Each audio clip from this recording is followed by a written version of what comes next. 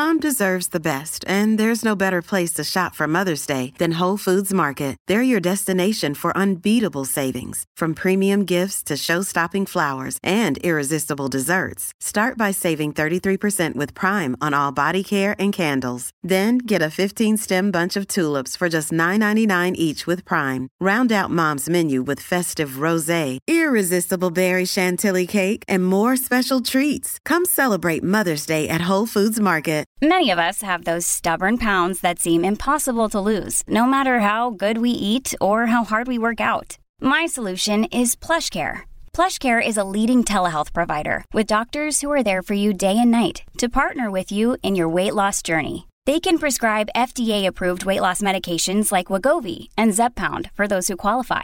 Plus, they accept most insurance plans. To get started, visit plushcare.com/weightloss. That's plushcare.com/weightloss.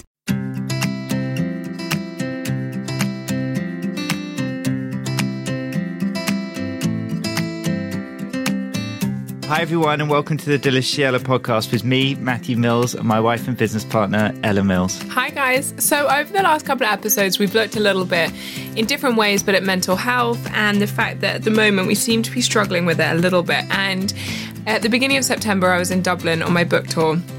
And I was invited down by the Happy Pear, which I'm sure lots of you will know, to come swimming with them at 6 o'clock in the morning in the Irish Sea. And I had this moment, and I'd been working since 5 in the morning. I'd done 2 radios, 2 TVs, 2 events, a photo shoot, 4 interviews. And it was like 10 o'clock at night, and I was so tired. And I was driving down to the middle of nowhere on my own. And it was like 10:30, and I was like, what am I doing? I'm going swimming at 6 o'clock in the morning with 2 complete strangers. Like, have I lost my mind? And then I got there, and it was one of the best experiences I've ever had in my life. And I realised I definitely had not lost my mind. I'd arguably found it. And I met Dave and Steve from the Happy Pear, and they are literally the happiest people on the planet. So today, I can vouch for that. Yeah. We've had 10 minutes together, and I am buoyed. Exactly. So basically, we want to talk about how on earth you cultivate such a brilliant glass half full attitude. How do you create a life that you really, really want to live, where your kind of passion, your purpose, everything, your hobbies all come together as one, and you basically have as much energy as you guys. That's what we want to know. Yeah. Wow. What a wonderful intro. Wow, that was beautiful. I feel like, wow, what do I say? Well, first of all, welcome. Thank you. It's an honour to be here. So can you guys just give us a bit about the story, and then maybe from that we can pick the bits of... So I guess we grew up in Greystones, little small town in Ireland, and we're identical twins. We're both now 38, and we're super into health and happiness, but that wasn't always the case. Okay. Dun, dun, dun. intro, backstory. We were studying business. We were a pair of overachievers, like hyper-competitive identical twins. So at the time, like at the first year of business, it was all about, right, Steve, we're going to be millionaires by the time we're 30. We're going to be billionaires by 40. And like, we're just going to kill it. Like, and that was kind of our definition of happiness. And by the time we finished university, it was like, I don't know, there's got to be more to life. So we ended up kind of questioning things, and we went on separate voyages of self-discovery, like little kind of, it was like, it sounds really twee, but that was the kind of reality of it. I went off to Vancouver, and mostly I went there because as a twin, you live up your whole life as a we. So it's like how to learn how to be an individual and be vulnerable. And for the first time in your life, be called Stephen, because most of your life you're called Dave, Steve, Flinner, which one are you? Yeah. But it was like, I'm Stephen, wow, on my own. It felt, but I ended up going. I met a guy from Greystones, and he said I could sleep in his floor. And in the apartment was a guy from Australia who I just met. And we kind of got talking, and he was cooking his dinner. And he was this cool surfer dude, and I was 21 and highly impressed. I was like, wow. And he was cooking lentil, sweet potato and coconut. And we grew up in Ireland eating the standard meat and 2 veg diet. I didn't know what the hell a lentil was. I didn't know, what's a sweet potato? Like in Ireland, potatoes are everywhere, but a sweet potato doesn't exist. Yeah. And coconut milk is like, how do you milk a coconut? You know, I was genuinely baffled. And he cooks this soup, and I tasted it. I was like, wow, those lentil things are gorgeous. And we got talking more, and he told me he was a vegetarian. And I was like, a man can be a vegetarian? Because up to that point, I'd never met a man that was a vegetarian. And if I did meet a girl that was a vegetarian, I was like, oh, sorry. You know, because we were such carnivores. So I got talking more, and I kind of said, can I eat what you eat for the week? Like, I'm genuinely fascinated. So for the week, we were eating like black beans and quinoa and millet, and like what I would have called hippie food at the time. Yeah. And at the end of the week, I called Dave up and was like, Dave, we're highly competitive. I was like, Dave, I think I finally have one up in you. I've decided I'm a vegetarian. And lo and behold, I decided the same thing a few days earlier. Yeah, like, so I beat him to it. Technically. Who's the better vegetarian now then? Or even vegan? Well, that cues the next part of the story. Thank you, Matthew. We ended up, I guess, being hyper competitive. We ended up, like, he became vegetarian, so I became a vegan, and then he became a righteous vegan, and then I got into raw food, and he got into raw food, and then we got into cleansing and fasting. And over a couple of years, we really explored diet and wanted to see if we could eat ourselves to enlightenment or to perfect health or what it was. And we were trying everything alternative. We spent a lot of time in organic farms and living in spiritual communities and meditation centers and anything alternative. Like, I lived in a cave behind a waterfall in Costa Rica for a few weeks with all these yogis. So we hitchhiked right the way from Central America up to Canada. We lived on yurt farms. And anyway, one day Steve calls me up. We were 24. This is 2004 at the time. And Steve said, Dave, do you want to try and start a health food revolution? And I thought, oh, cool. Yeah, sounds great, Steve. And he says, do you want to start a vegetable shop? I said, a vegetable shop? What's that going to do with a revolution? He said, Dave, trust me. So age 24, we came back into our small little town in Greystones, and we borrowed 100 grand from the bank, and we started a little vegetable shop. And we'd left as two guys who'd done degrees in business, and we were very much had bought into the American dream of money makes you happy, all about materialism. We came back two hippies, with long hair, polyester shirts, plaid pants, painted fingernails, and a strong offensive body odour because soap was bad. Yeah. And a lot of people in our town and village was like, what happened to the lads? They were going places, and mum and dad's friends from the Bridger Golf Club, it was like, they're definitely selling drugs out the back. I know it. There was this kind of and just to clarify, we weren't. But it was a sense of pity. It was like, geez, the lads have really lost their way, haven't they? And I guess that's, it's gone from that to now where there's, that was 14 years ago, and it was. So what was the next step? So you had the vegetable shop. Vegetable shop, and it was really, we wanted to set up as a charity. He was adamant, this is a charity, this is about a social movement, this isn't about money. It was about using business as a vehicle for social change, and it was all about trying to create a healthier, happier community. It was, and in essence, at the most, if we look at it at the most selfish level, we'd come back and changed our lifestyle so much that if we wanted to sustain it, we needed to get community support. And at that time, our friends from the rugby club or the golf club, it was they wanted us to go out and get drunk and chase women, and our days were kind of done with that. We wanted to do yoga and drink green juice and talk about lentils, and swim in the sea. So we kind of had to get new friends. So because I wanted to ask you guys about that, because there aren't very many, as you said at the beginning, actually there's a bit of a stigma around kind of males and vegetarianism, veganism, but that in general, one of the questions we get all the time at Delicious Yellow, and I'm sure you guys get the same, is I've changed my diet, I've kind of gone on this spiritual path, I feel amazing, my friends think I'm nuts. Yeah. How do you get people to kind of come on that journey with you? I think when we first started, we were very righteous and preachy, and we found when you're righteous and preachy, I hate being told what to do. I'm quite thick-headed, and I'm sure no one really likes to be told what they're due. So we found over a number of years that it's much better just not preach and just do your own thing, accept people where they're at, and try to, if you do want to sustain it, try to get the support of others around you that are into it. If there's a lone vegetarian that was always slagged, go and be mates with them and talk about lentils, or do whatever it is, and you'll support each other, because ultimately, if you do want to sustain a lifestyle change, it's about having a community around that'll support. I've got two interesting things in that. I was going to say, one is a friend always says, you'll attract more people being a lighthouse. A lighthouse attracts more people than kind of preaching to people. And then the other kind of metaphor is you attract more wasps with honey than you do with vinegar.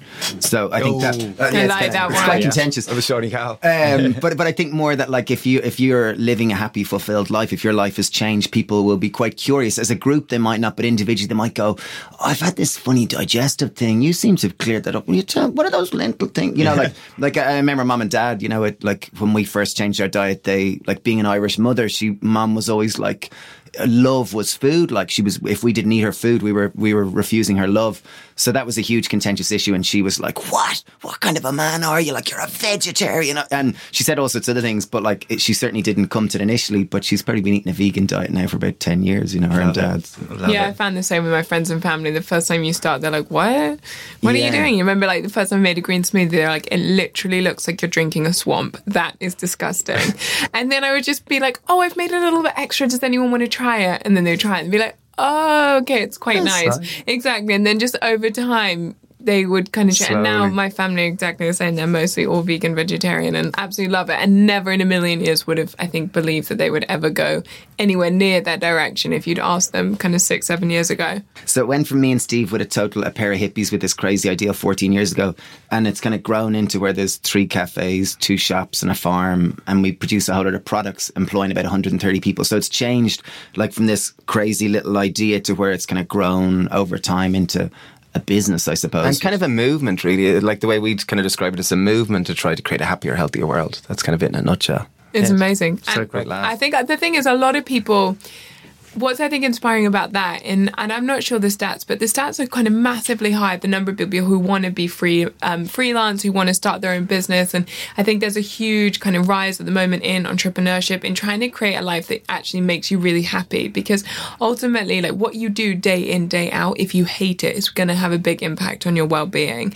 And you guys took an idea that was a little bit nuts at the time. You know, it wasn't exactly kind of the norm, and you brought it over and you made a career out of it because you loved it. And I'd be really amazing to hear like a few tips or ideas for people listening on how they take their passion and maybe start to make it kind of their reality, so they can actually start to cultivate that life that they really want to live. Brilliant. I was going to say, I read a really good quote yesterday that as a kid, you're kind of told, you're encouraged, follow your dreams, follow your dreams, Yeah. follow your dreams. But then as a parent, once you're an adult, you're told, don't be stupid, Yeah, that's mad. exactly. Geez, you're crazy, just get a job, you know. So I think it's more you've got to, like, society kind of quells you almost. Definitely. And you're kind of set up from school, you're kind of told what to do, and then you go to university and you're kind of told what to do, and then you get out and like, now you're meant to start thinking for yourself. So it's almost, you've got to really look inside of yourself and trying to find what you're really passionate about. I think that's the biggest journey. I remember when we went away as 21-year-old, Steve said, right, I'm going away. I don't really know what I'm interested in. I don't really know myself. And he said, I'm going buying a one-way ticket to Canada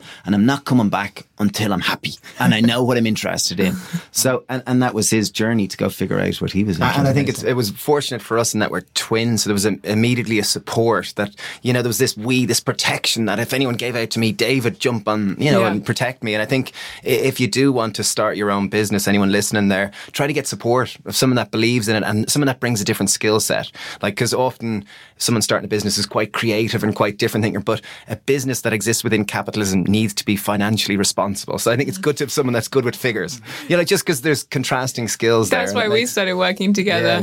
Yeah, I think that would be my little advice, is try to get support and try to enjoy it. The more you can enjoy it, the more it's fun, the more it's sustainable. Can I build on that one? Yeah. I was going to say that I think, like, if you're starting with the right reasons where you really want to have an impact and you want a meaningful life, I think you've got to, if you're having fun, you're going to attract people to help you. Whereas if it's work and toil and hardship, it's going to be more of that. Like, it's people aren't going to want to help you. You'll find more roadblocks. Whereas what I found with me and Steve, we started and we were literally we were having so much fun. Like, we wanted to do it all day and night. And the amount of people that wanted to help you, like, they didn't want money. They just wanted to help you. And, did you try this or did you try that? And it kind of just snowballed and became this thing. It is infectious. Yeah. And the roadblocks just seem to kind of move to the side, you know? So I think if you can find something you're really interested in is number one, because if you're passionate and having a ball, people will get in behind you. And before you know it, the ball will be rolling. But I think back to, even just aside from business, the other purpose of this episode is about happiness. And I think the other thing about happiness, we've done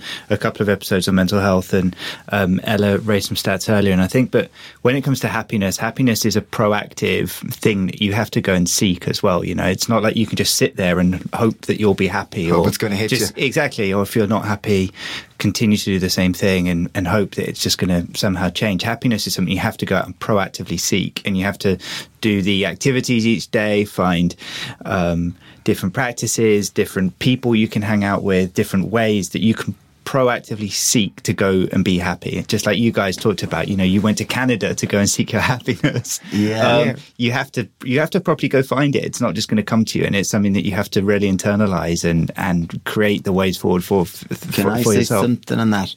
That so the blue zones are the areas of the world where the people live the longest, kind of, you know, there's the most amount of centenarians. So there's kind of 5 parts of the world where they've lived the longest, kind of proactive, wholesome, healthy lives.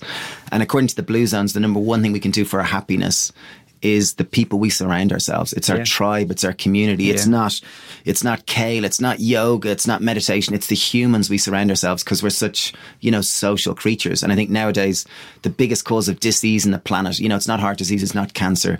It's really loneliness and isolation. Yeah. And you see it, like, I think community, we're all humans that need to collect. And particularly as young kids, I see we've got 5 kids between us, not together. And like when I bring them to the playground, they immediately play one of them. They make friends, and they're so like they've such a sense of belonging. Whereas adults, we have to be more. We have to kind of step outside of ourselves. Yeah, I think there's that study that said you typically become like the 5 people you hang out with most, and so surrounding yourself with that good tribe is absolutely key. And I think like social media can get a really bad rap, that it can be negative and it can create more of this, faraway fields are greener. But I think with the intention behind it, I think for us social media is incredibly connecting, and I wouldn't have got to hang out with you guys if it wasn't for social media. And I think everyone listening to this podcast is unique, is special, is idiosyncratic, is weird, is strange, is unique. And I think the more you can find other people that share that same unique, special weirdness, the more you can connect and share and feel like, oh, you understand me. The way you get me. And I think social media can enable you to connect with these niche areas of culture. And the more you can find people that are like you or your tribe, the more you're going to feel fulfilled and happy and, understood. So do you guys have any other practices that you do on a kind of day-to-day basis that help? Because I know you have your swim. Yeah. This happens every single day, 365 days a year. Yeah, absolutely. Or at least all the days you're at home. To break things down to practicalities, like we're humans, where we have a full range of emotions, as well as happiness, overwhelmed and sad, and all those kind of various things. So we're not complete lunos. We're normal. But like we have set up certain things that help enable us to stay up probably more than possibly other people. I don't know if I'm right or not there. But 5 tips for health and 5 tips for health and happiness. Okay, number 1, I think it's the basic, and what you guys stand for completely into delicious health, is eating more fruit and veg, because 8 out of 10 people in the UK don't get their RDA of fibre, recommended daily allowance of fibre. And 55% of calories, according to a friend, Dr. Alan Desmond, who's a gastroenterologist, 55% of calories in Britain and Ireland are hyper-processed foods, ultra-processed foods. So I think as a nation, as humans in the West, we really need to eat more fruit and veg, because it's higher in fibre, that we're eating too much refined foods. And by that, it's not about being veggie or vegan, it's just making baby steps and starting with where you're at.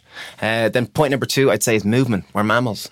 And, modern day lifestyle is set up to be sedentary. You get up, you turn on the light, you turn on the heat, and it's a little cold. You cook your porridge, you boil your tea, you get in your car, you drive to work. You get to work, you sit down at your computer and you work. And then at the end of the day, you go to the gym for an hour because I got to move. But what I guess Dan Buettner's work in the Blue Zones is, it's not like an hour of strenuous exercise a day. It's continuous movement throughout the day that's much more beneficial to our health. What they found is that sitting down too much it's like the modern day smoking. So a simple metric for that is to try to get 10,000 steps per day. Yeah. Because I used to think, Mom recently got a Fitbit, one of those little... I was up at breakfast with Mom there the other Sunday, and she had one of these Fitbits, and she's 67, the great Ismail Flynn, and I was sitting there going, geez, you got one of those Fitbits, and I was thinking, that's just for you and your friends, like ladies who play golf and whatever. And I was sitting there, I was going, how many steps do you get? And she says, about 22,000, that's my daily average. I was like, 22,000? Yeah, that's what she said. And at the time I had no reference. I thought, geez, yeah, cool. And she says to me, I think your phone counts them for you, Dave. And I take out my phone and I start looking, I'm like, 7,000, 6,000, 8,000. She's like, jeez, Dave, go on. and here we are as these kind of, we're always talking about health and everything, and I'm kind of going, wow. So 10,000 steps, I think, is a really basic thing that if you live a busy life, particularly if you've got an office job, I think it's something that's a really basic measurement. And I think if you do have an office job, drink lots of water so that you're hydrated, and you got to go to the toilet, so it gets you to move. Because our primary fuel source is oxygen, and then it's water, and only then is it food. So I think the more water you drink, the more hydrated you are, and the more you have to get up and go to the toilet, so you got to move. Yeah. So it's a nice little... So that's number 2. What's number 3? Very good. Number 3 is back to what we were talking about. It's community. It's humans. We become the products of the 5 people we surround ourselves. So it's about connections. We all want to feel belonging. We all want to feel accepted and part of something. So I think community is such a massive thing, and something that's been a huge part of our lives, which we've tried to really build and cultivate. And even like, say, we swim in the sea at sunrise, and that kind of just happened by chance. And even like the idea of it when we first started to swim in winter. And you do it with a group of people. Yeah, but it kind of started out, we used to go down to the sea at sunrise. Like, we were total anti-tech, because like if you start an organic food business, business or fruit and veg shop, tech isn't necessarily you're kind of going an opposite direction. And this is in 2004 where there was, phones were kind of coming out, and we were quite, a bit Luddite in our approach. But we were asked to cater, do juice and smoothies at the what was it called? The Web Summit, which subsequently has become the world's biggest tech conference. But it started out in Dublin by a friend. And we went into the Mansion House and we were making juices and smoothies for this fella called Jack Dorsey that founded something called Twitter, and this fella Reed that founded something called Netflix, and some fella Nikolai that founded this thing called Skype. Didn't know what any was, didn't know anything about it. They were just dudes that we were serving. And afterwards I was going, wow, this tech stuff is kind of interesting and quite sexy. I must work out what a Twitter is and what a tweet is and how you work this thing. So we bought smartphones, and Dave was walking his daughter Elsie to sleep, as you do, as the sun was rising in Greystones, and took a picture and put it up on Twitter. And people seemed to really engage with it. And I was like, wow, the sunrise kind of symbolises hope, a new day, innocence, purity, connection with nature. It's like, wow, we'll come back tomorrow. So we started going down to the sea at sunrise, and we'd take pictures, and some days we'd swim. And I was down one September, and it was a manky day. It was raining, it was windy, it was horrible. And it was like, I was taking a picture because it looked beautiful. And there was a guy there who was coming out of the sea and said, "Oh, you getting in?" And I was like, no. And he said, "Listen, I'll mind your stuff if you get in." I was like, oh, when a man challenges you, you can't back down. Male pride. So I was like, okay, right, I got to get in. So I got in, and we got chatting after, and he told me his name was Neil. And I was like, okay, cool. And he said, "See you tomorrow, same time." I was like, okay. Yeah. So I went and met him the next day, and then the next day Caroline was on the beach, and Caroline, you want to come join us? And she came and joined us, and then the next day Hugo came and joined us, and then Fran did, and kind of we just took it day by day, and before we knew it, the sense of togetherness and the sense of facing this obstacle together, the sense of community meant we did it all winter, and it was such crack. And it sounds obscure, and even say I'm walking down in the middle of winter and it's raining, it's manky, it's miserable, it's cold, it's damp, and you're kind of going, am I crazy? But then you get in the water, and that cold water just shocks you, brings you back to the present. Suddenly you're kind of like, wow, I can hear the birds. I didn't even notice there were birds. You kind of forget what you're worried about. It's like the sea reminds you how small and insignificant you are. So how many people do you do it with typically every day now? It varies. Say we do a public one where we invite people. You could have 500, 600, 700 people. And they're amazing days. But on an average day, it varies. If it's raining and manky, there could be 3. On an average day, there could be 50. You never know. And I guess because it was the most amazing experience when I did it. Honestly, it was fun. Absolutely incredible, and it was such a great reminder, as you said, of kind of just nature, the simple, free things in life. Totally, and that's what we were talking this morning, just prepping for the podcast, and saying I think there's this sense that happiness, as you were saying, is so connected to the materialism, and it's like when I earn enough money that I can buy a Ferrari, I'll be happy. When I earn enough money that I can buy one of the biggest mansions in London, I'll be happy. When I can earn enough money to do all these huge things, but actually it's realizing we have so many amazing tools in front of us right now that make you happy and that bring you back. And everyone always says happiness is about being present, and it's about being in the moment with the people around you, with what's around you. And there's something amazing about diving into the ocean or something like that. The simple free things. Totally. And even for those of us who aren't lucky enough to live by the sea, there's so many things like getting up, going on a run, going on a walk, going to yoga, meeting friends and going to whatever sport you're into, and just sweating. We all have a couple of hours before work. If your work starts at 8:39, you've got an hour or so before work to actually do something that's for you, that's for your happiness. And yes, you might not want to get up when your alarm goes off, but you will always feel 3,000 times better for it. And it's just as you said, you have to go to the happiness. The happiness doesn't come to you. So if you wake up, roll out of bed, get on the tube, go to work, sit at your desk all day, go home, watch Netflix, go to bed. You're not really chasing the happiness, and the happiness doesn't magically fall into your lap. And it's almost like a self-fulfilling cycle. Totally. You make one simple change that you go, okay, me and my friend, we're going to get up and go for a walk for half an hour every day before work. And what you might find is through this half an hour work, you might walk. You walk, you make a friend, you make a connection, and they introduce you to another friend, and something else happens, and then geez, maybe I'm going to start eating a little bit better. And it tends to be like a snowball effect, that one positive change might lead into another, and before you know it, over a period of a year, you're a totally different person than you were.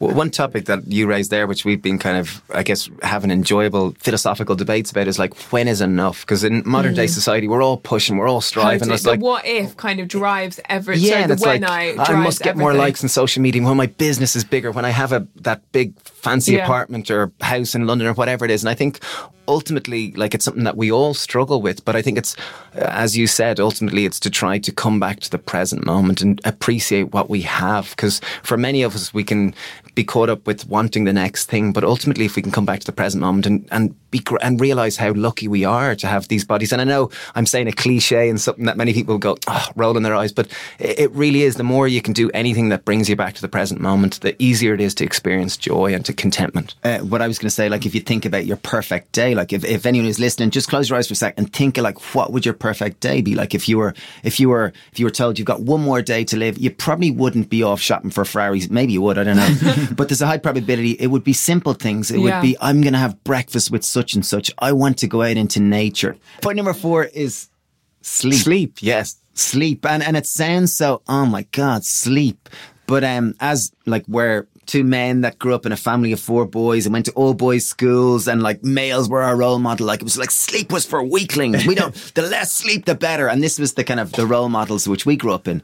And so it kind of took us until we had our kids that we realized, oh my God, like, sleep is, and in the last few years we've really got into, we've really read a lot about it. We've listened to a lot about it, and we've kind of really talked about it and prioritized it. And what we learned is, do you want to tell one thing? Okay, even 2 simple things. Men who get 6 hours sleep or less typically will have the testosterone level of someone 10 years their senior. And testosterone as a man is really important, obviously, for all functions of our body and also for muscle mass. And generally, anyone who's listened who's curious about weight loss, typically anyone who gets 6 hours sleep or less typically consumes 200 or 300 calories more. And of those calories, choices, what are they? Like, if you imagine, okay, so say you've only had 6 hours sleep, you're feeling a bit tired, you come into work and work has decided to buy brekkie for everyone. And it's a big spread, and on one side you have, like, you know, there's chia seed puddings and there's, like, coconut yogurts and there's porridge and there's lovely Bircher mueslis and all this, and the other side there's croissants and donuts. You've had 6 hours sleep, you're feeling tired, you're feeling a bit, you know, just a bit groggy. What are you going to pick? The croissant. Absolutely. And probably a donut too. And you got any coffee? You know, because typically if you do get 6 hours sleep or less, you're going to consume 200, 300 calories more. And those calories are going to be largely refined calories. So if you are curious about that, I think 3 simple, anyone who's listening who kind of wants to sleep better, I think 3 simple, I guess, tips.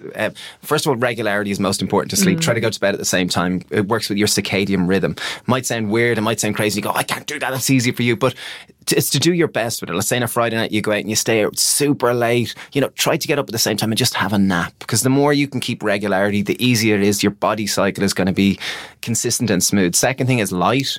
So artificial light typically has a blue spectrum which reduces our melatonin production or slows down our melatonin production. So try to reduce the artificial light candles. Reduce your exposure to artificial light. So typically someone who goes to bed, say, at 10 o'clock and lives in an artificially lit environment, if you bring them out, say, camping in the Rockies where there's no light pollution, typically they'll get tired and want to go to bed at 8 o'clock, 2 hours earlier, because their melatonin production, their sleep hormone, is a lot higher. So things you can do is to try to reduce your exposure to artificial lights. Set your mobile phones where it's on that night setting so there's less blue-green light. Try to reduce your exposure to your phones and screens. And if you can, even if you're hardcore, we both have those amber glasses which they block out the blue-green light. Spectrum. So, like, I do wear them from about 8 o'clock in the evening, but I'm obviously a bit extreme. And that supposedly helps in the production of melatonin, and I light candles and I do all the tick the boxes. And point number 3 is to try to have your bedroom slightly cooler in temperature than the rest of the house. Yeah, there's 3 top tips. So, and sleep sounds boring. It's like, sleep, but it's the foundation of health. It really is. And anyone who's young kids out there can totally relate to, you know, you go around like a zombie and you're just not, you know, you're not at your best. Function at your optimum. And brings us around to our last one. Point number 5, I think many people think health is kale, it's yoga, it's turmeric, it's the next superfood, it's tai chi, it's qigong. Health isn't just that. Health is a combination of many factors. Like, at least in Ireland, we have many kind of grandmothers who are, you know, 95. They've smoked 50 cigarettes a day. They drank a bottle of whiskey. And many people go, they're not healthy, but they lived a long life because they weren't stressed. They had a good laugh. They had people around them, and they probably were very active. So I think health isn't just one thing, and it's to try to. Joy is an incredibly beautiful thing, and it's extremely beneficial to our health. There's no point you sitting there eating kale going, I hate kale. Totally. That's not healthy. Or doing yoga going, yoga's for, you know, do things that make you happy and do more of it. I love that. Beautiful. Was that good? Yeah. Well, it's pretty That good. was absolutely brilliant. No, it's so true. And I think it's so easy, again, to put off your happiness. It's like, I don't have time to be happy now. Like, I've got a big deadline at work. And busyness is almost a currency that we trade in now. It's like, how are you? I'm really busy. And if you say, yeah, I'm really good, things are great, people are like, oh, you must be failing. Yeah. Oh, are you on happy pills? Oh, you're not working hard. Totally, exactly. It's like, Can, if can you're I say one last point? Yeah. 5B. Okay, authenticity. 5B.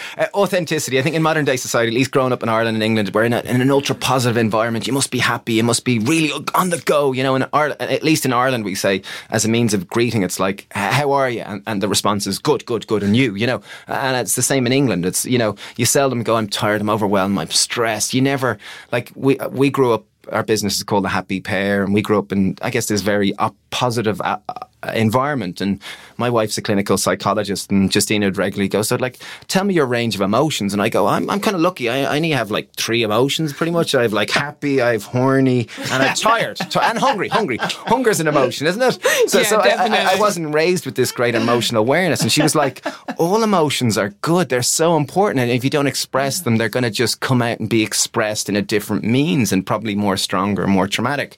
So she's been really helping me to become more aware that it's okay to feel overwhelmed or anxious or worried or stressed. So I'm making a conscious effort when people ask you how you feel. I'm going, I'm a bit overwhelmed, or I'm a bit tired, or I feel a bit stressed in my back, and really making an effort. And the more I do it, the more the person who would have gone great, they go, yeah, me too. And then suddenly it's like, oh wow, we're actually being honest, and there's a greater connection. So that sense of openness. I think that's a really important thing, because even again, I'm becoming more aware of intimacy, and the key to intimacy is exposing our vulnerability. So if you do want to connect and be honest, you must show what you really are. So we wanted to do a little quick fire round on your food. So I know I saw you guys do some videos recently, which I loved, which were about cooking healthy food on a budget. Yeah. Because just bringing it back to more kind of practical sense of cooking healthy plant-based food, there is a sense that it's expensive, and there is a sense that it's connected to superfoods and things like that.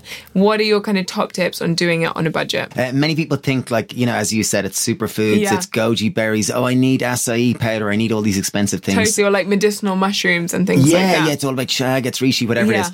But like what we recently did is we went to the local supermarket and we gave ourselves, okay, let's see if we can cook a dinner for €1. Yeah. You know, so we got €5 to cook dinner for at least 5 people. Yeah. And we did a whole other series of videos in this. Yeah, and even we went there with €20 and we said, okay, see if we can cook enough food for a week with 1 hour. Because one of the biggest things we say, it takes so much time and it costs so much money. And like, I'm just going to have the pizza. I'll just have the burger and the pizza. Yeah.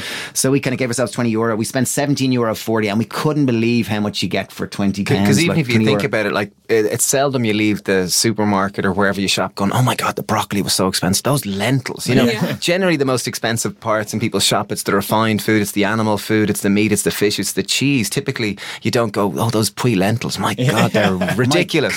Because in essence, it's like if you're trying to eat more whole foods, it's traditionally what's known as peasant food. You know, it's fruit and vegetables, or it's pulses, which they're... So, and that was, like, that's what we've done a whole lot of videos in this, and that's why we've really shifted our focus onto quick, simple dinners that are really democratic, and that's what you do with all your books. Yeah. And I guess... Exactly, it's trying to show people it doesn't have to be that way, because that's such a big barrier. Yeah, huge barrier. And, like, we've brought out a book earlier this year, which was Recipes for Happiness, which is all totally on that, which we've got budget things, we've got meal plans, it's all quick and it's simple. Yeah. And it's to try to make healthy food accessible and make it less baffling. And it's amazing when you meet people like who really aren't into it and wouldn't be at all, and they go, I cooked your chili, and you're like, you cooked our chili? I know, I get like that as well. But I think the great thing as well is there's so much awareness now about this food, and people are eating it for so many different reasons, for ethical reasons, for health reasons, for environmental reasons. And so even my dad, who's been like a devout carnivore, meat and cheese I'm pretty eater. sure he thought I was mad the first time he met me. And I had lunch with him yesterday, and he said he's eating a vegetarian diet for all of last week, and I was like, oh my God, like what? Yeah, so it really is, it's happening. Okay, next question. Favourite breakfast? At the moment, I'm loving chia seed puddings. I know it sounds very twee. Wait, what? A chia seed puddings. Yeah. I love chia seed puddings. I usually have a few breakfasts, 2 or 3. Though. I thought yesterday's breakfast was hard to beat. Dave took 2 Alfonso mangoes with us, which sounds very aspirational. But many people that buy like €15 on a bottle of wine, and they won't spend £3 in a mango. But we had a mango each, like big, and we peeled it and just ate it like cavemen on the floor of the airport. Nice. And we had a punnet of blackberries, and we had a bowl of porridge. And it was beautiful. It was so simple and it just felt Love it. beautiful. Love Fresh that. figs are hard to beat at the moment. Yeah. Yeah. Favorite speedy meal? Dal. Dal. Yeah, Love simple dal. 5-minute dal. I'd go with sourdough with toast and kimchi. Nice. I love that. I think that's... Yeah, and hummus I think is a great Oh my one. God, hummus. That's Yeah, like my my little favourite son food of all. Ned. He hates hummus. It's the can't worst stand thing. hummus. I know. It Can you freaks me believe out. it? In what way? I don't know, just like the texture of it, smell, just the whole thing just kind of weirds me out. I'll always be eating in the car and he's like, open the window. Yeah, it's so bad it just freaks me out. Wow. my- we for our- produce so much of it. My little son like literally would swim in hummus. Like he just I would swim with him in hummus. And 100%. we used to, as kids growing up, we used to have ham and cheese sandwiches for lunch. That was just what it was. Yeah. And, Yeah. and white bread, or mum used to get us to eat brown bread. But like my kids go to school with hummus. Hummus is the new butter. Like they have hummus and wholemeal pita breads, and that's their, that's their kind of sandwich bit. I would love their lunch. lunchbox. Yeah, yeah. Okay, and then best tip to getting your friends and family kind of happy to come over for dinner that might be plant-based when they're not sure about it. I think just don't even mention anything. Like immediately don't mention anything that's going to jar them. Like invite them over, tell them, oh, I've been exploring Thai food and I'm going to cook it Thai. Focus on that element as opposed to what they're not going to have. So just focus on the positive, the deliciousness. and they might get swept along with the excitement, yeah. Like I think even when we started our business, the Happy Pear, it's in a small community, like 10,000 people, and we never labelled it vegetarian or even dare say the vegan word. Yeah. It was just healthy food. So people would come in regularly and they'd see on the board, it would say chickpea curry, and they'd go, can I have the chicken curry? And you go, yeah. And you wouldn't tell them, and they go and they'd go, geez, that chicken curry was lovely. And then the next day they come down and they get maybe the shepherdless pie, but they think it's a shepherd's pie. And it'd maybe take 2-3 weeks and they come down, I never knew it was vegetarian. So it was. I think the main thing is don't even mention it's vegetarian or vegan, because it's binary. Just say we're cooking healthy food. It's going to be a Mexican night. Can you bring guacamole? Something like that, or something just simple and inclusive. Like I think when you're new to this lifestyle, it can be a big deal. It really can. It's like it's the center of a lot of conversations, and it comes up all the time. Oh, you eat that way? Yeah. It's like- Whereas I think as you get more comfortable in it, you don't want it to be the topic of every conversation. So it is what it is. It's just life. Yeah. And I think when that happens, it becomes a lot easier because people roll with you, and as soon as you can predict how they're going to react, that you can kind of counterbalance. Or you can just diffuse it. Okay, and favourite food of all time? mango or figs. Nice. Oh, I was going to go with Black Mission figs at the moment. They're in season. Okay, so anyone who doesn't know figs, right, they're the most elegant fruit. I just think they're incredibly beautiful. And if you can get organic Spanish or organic French ones at the moment, the black-skinned ones, and you rip them open, there's just this big pink flesh that's like jammy and gooey, and then you break it in. They're magnificent. I just cannot recommend them more. We get the idea. Like figs. Yeah, there is passion for figs here, like I've never seen in my life. I love it. Matt, what is your favourite food, quickly, as well? Hummus. No, sorry. I don't know if it's food, but Ella cooks this Sri Lankan curry that is just absolutely off the chart. You could eat that for breakfast, lunch and dinner, I'm pretty So sure. we had some friends over on Friday night, and Ella cooked it, and it is just so good. Down a bomb. The balance of it, yeah, it's seriously good. Wow. And now, Ella, you've got to answer it. It's going to have to be hummus. Just to rub I'm it on gonna be that space. honest. It's going to have to be hummus, but in every different variety. So like a smoky garlic beetroot one, like a smoked paprika red pepper one, like all that. I made a sweet potato miso one yesterday with steamed sweet potatoes, miso, almond butter in it. Oh, it was like, Wow, that's pretty good. And so one question we ask all of our guests that come on is, what's one mantra, practice, saying that you guys live by each day? to create It's happiness. the easiest one ever. Our granny, the great May Flynn, she was like our role model and the queen bee. I love that she's called May Flynn. My daughter's called May. I named her after her, yeah. But she was just such a special person in our life, and she used to say our motto was "Be happy, have fun." That was it. You know, that's what she said. Life is, you lads just like having fun. That's it. So I think there's no proof that life is serious. We all go around taking it very serious, but really there's not. Like if you look at kids that are free, and kids on average smile 200 times a day, whereas as adults we smile 15 times a day. Really? Yeah, 15 times a day. That's the And average. a good one would be nothing. 50. A human. So Oh I my think if you look gosh. at kids, they move a lot more. They're a lot freer. They don't take things serious. They're much more present. So they're very friendly. Like they'll strike up. Like I watch my kids in the playground. Literally, they'll go up and we'll leave and they'll have made 5 friends. Versus as adults, if you say hello to someone, it's like, what do you do? Whereas kids don't even, what do you do? They just suddenly go and they kick a ball. And to they the just other start lad. playing. Totally. Yeah, there's not like, who are you and what's your social background, and it's just more. what box can I put you in? Yeah. Yeah. So I think the more we can do that, the more be happy, have fun. I think it's Be nice. happy, have fun is brilliant. I think it's simple. Okay, so for everyone who's listening to this, they're going to leave, and you guys have an incredibly infectious personality, and they're going to be like, I'm going to be like the happy pair today. So what are 3 things that they could do today? Like 3 just little switches in their thought process, or 3 things to be kind of conscious of to cultivate that happiness, to flick to the glass half full.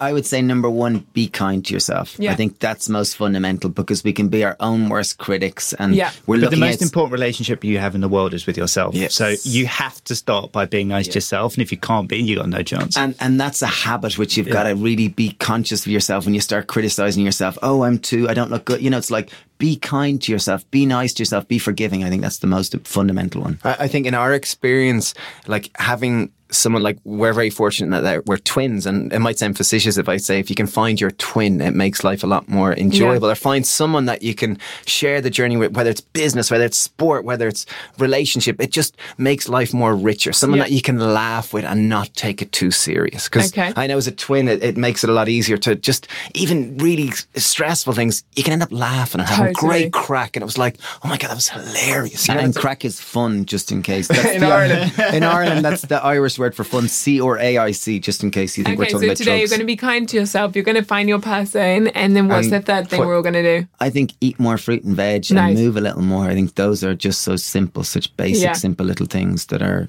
as you said, what habits and activities can we do that help? Last and final one, we were training with a cool friend, Tony Riddle, a natural lifestyler, and he was saying typically people who live in an urban environment spend over 90% of their day indoors. So he was trying to challenge people to spend 2 hours outdoor a day. And he was asking people to just time themselves, just because many people get a vitamin D deficiency. Many people don't get out in nature in any shape or form. And London can seem a really urban, very concrete environment. Today we walked through, I can't remember that park, but it was stunning, like the autumn trees. It was just like, oh my God, London is so beautiful.